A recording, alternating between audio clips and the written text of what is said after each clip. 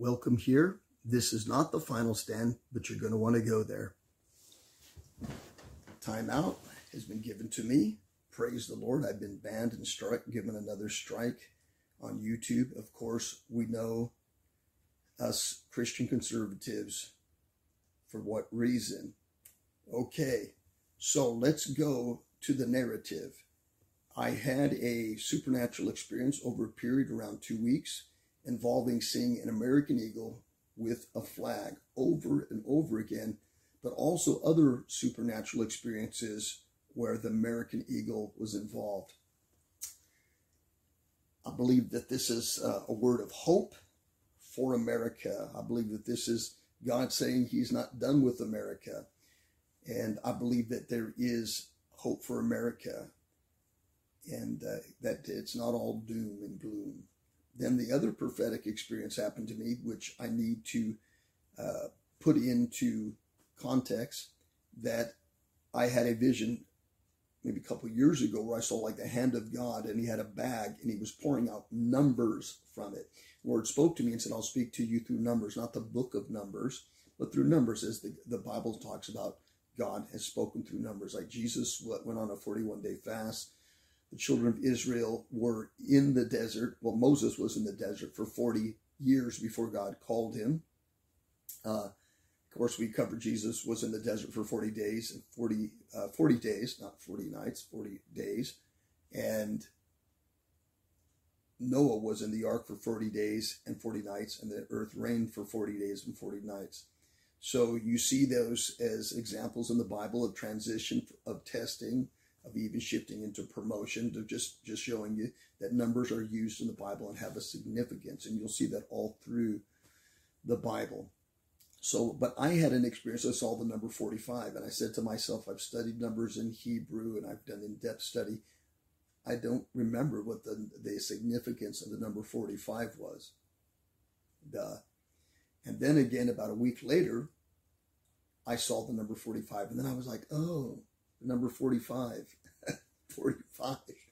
Anyways, so I really believe that God intends to do a restoration. We're not talking in conjunction. We're not discussing on this platform the election of 2020, and we're not talking about fraud on this platform. And I could dispute that even my video didn't violate anything, but we won't even discuss that here. Nevertheless, we know, us who believe in Christ, the Bible says we would be persecuted for preaching the gospel and speaking the truth. But I really want to say that I believe that God is going to do a turnaround in America and that it's not over with.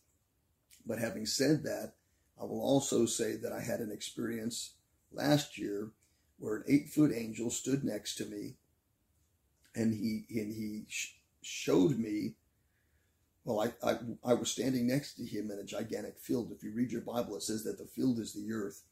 And in the parable, Jesus said the field was the earth. And so we stood in this field, and it was completely, all the grass had died. And I started sharing last year that the Lord said that a major famine type of situation, food shortage coming to the United States of America. Now, you know that's in the news. That I was the Lord gave that to me, not I, but he gave me that word. Last year was that vision, but I've had other visions about that as well. That's documented and archived on my Final Stand channel, which has is my main platform and channel that I have. But I'm doing a video here because I've got a strike and can't do anything. So, all right, having said all that, the angel of the Lord, 8 foot tall, standing next to me, and he says that a time of calamity is coming.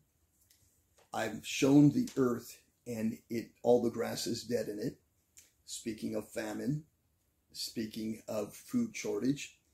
Then I'm taken up into heaven, and I look down, and the whole earth is dark, but there's light coming out of a few houses and places.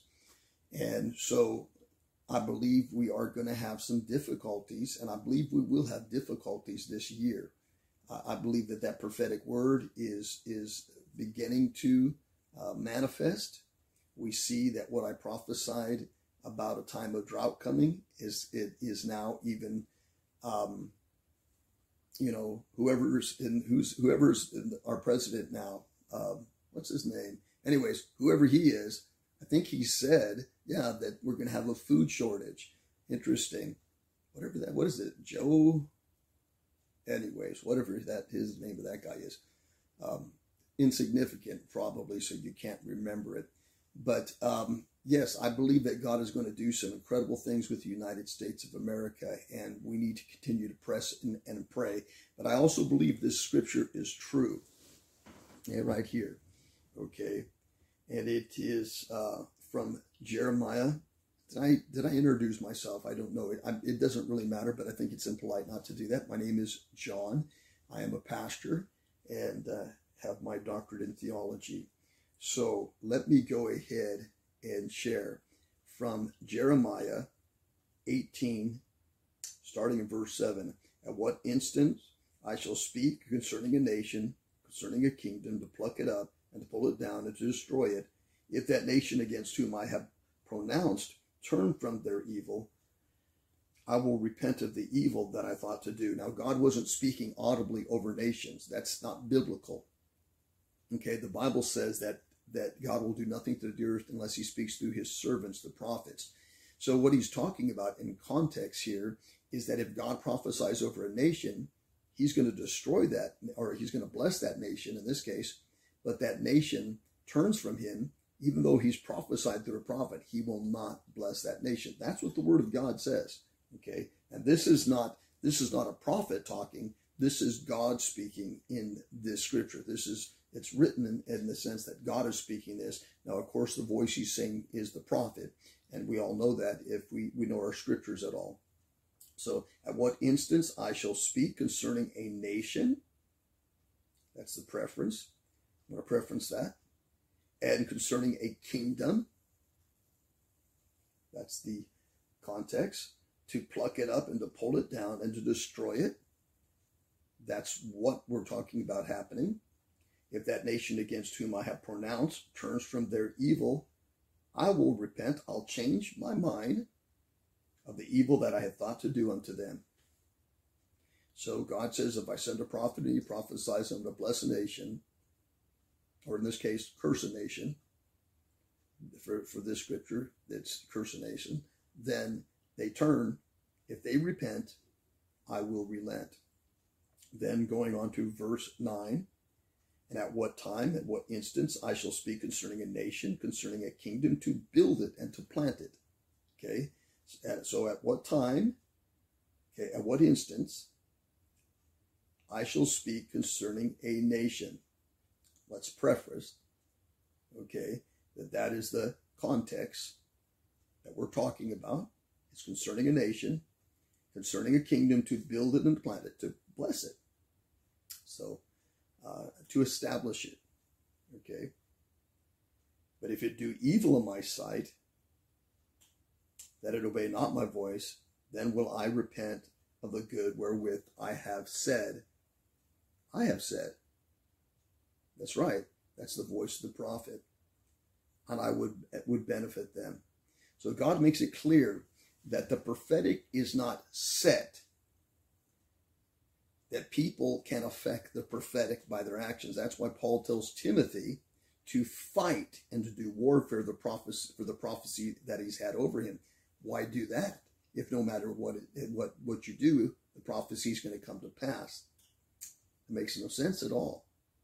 Anybody with any common sense can see that it's clear. He said, Paul says to Timothy, you need to fight a good warfare in conjuncture concerning the prophetic words that have gone over you. In other words, you're a free will agent. And that is, you make your choices, then your choices make you. We are the sum total of our choices. Things do not happen randomly, not in the earth, and not even in heaven.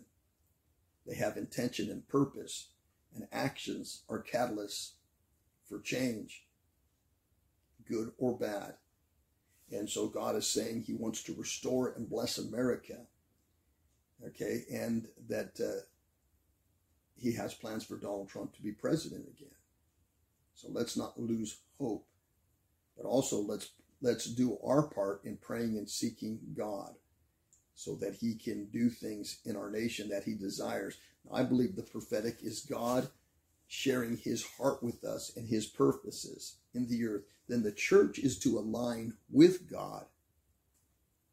See, God has a purpose and design for the church in a time and a season for which they should do things. Now, the church is to not be sitting around idly. Understand, the kingdom of God is not random. In fact, man has what we call a soul, but this is actually a bad theological term. And like I said, I have my doctorate in theology. Really, you are your soul. Your soul is your mind, your will, and your emotion. It's the word suke, not pneuma. It's the Greek word, suke. And the greatest part of who you are is your will. That's right. And people think of the soul as some mystical, esoteric thing because we've non-defined it.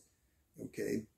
And wisdom is not to mystify. That means to make something complex or something that you can't understand. But wisdom is to clarify and to simplify. So soul simply just means you. Mind, will, and your emotions. Okay, that's what it means. It's you. Okay. And so the greatest part of you is your will. The greatest part of you is your will in the kingdom of God. And so God said, if my people which are called by my name will humble themselves, turn from their sins, right? Seek my face, then I will hear from heaven, and I'll forgive their sins, and I will heal their lands. So if my people will, we have a will. We are free will agents. We determine things. And as kingdom people, we're to be aggressive. The Bible says that the violent take heaven by force. This was in conjunction to the time of John the Baptist, but it's also relevant today. And the heaven has always been that way. We must be aggressive, not waiting for God to do things. We must move God. If my people, which are called by my name, it's up to us. Ask and you shall receive. Knock and the door will be open. Seek and you shall find. That's an aggressive approach to the kingdom of God. We need to bring the kingdom of God down on earth, and we need to be violent about doing it. It's Pastor John. Shalom.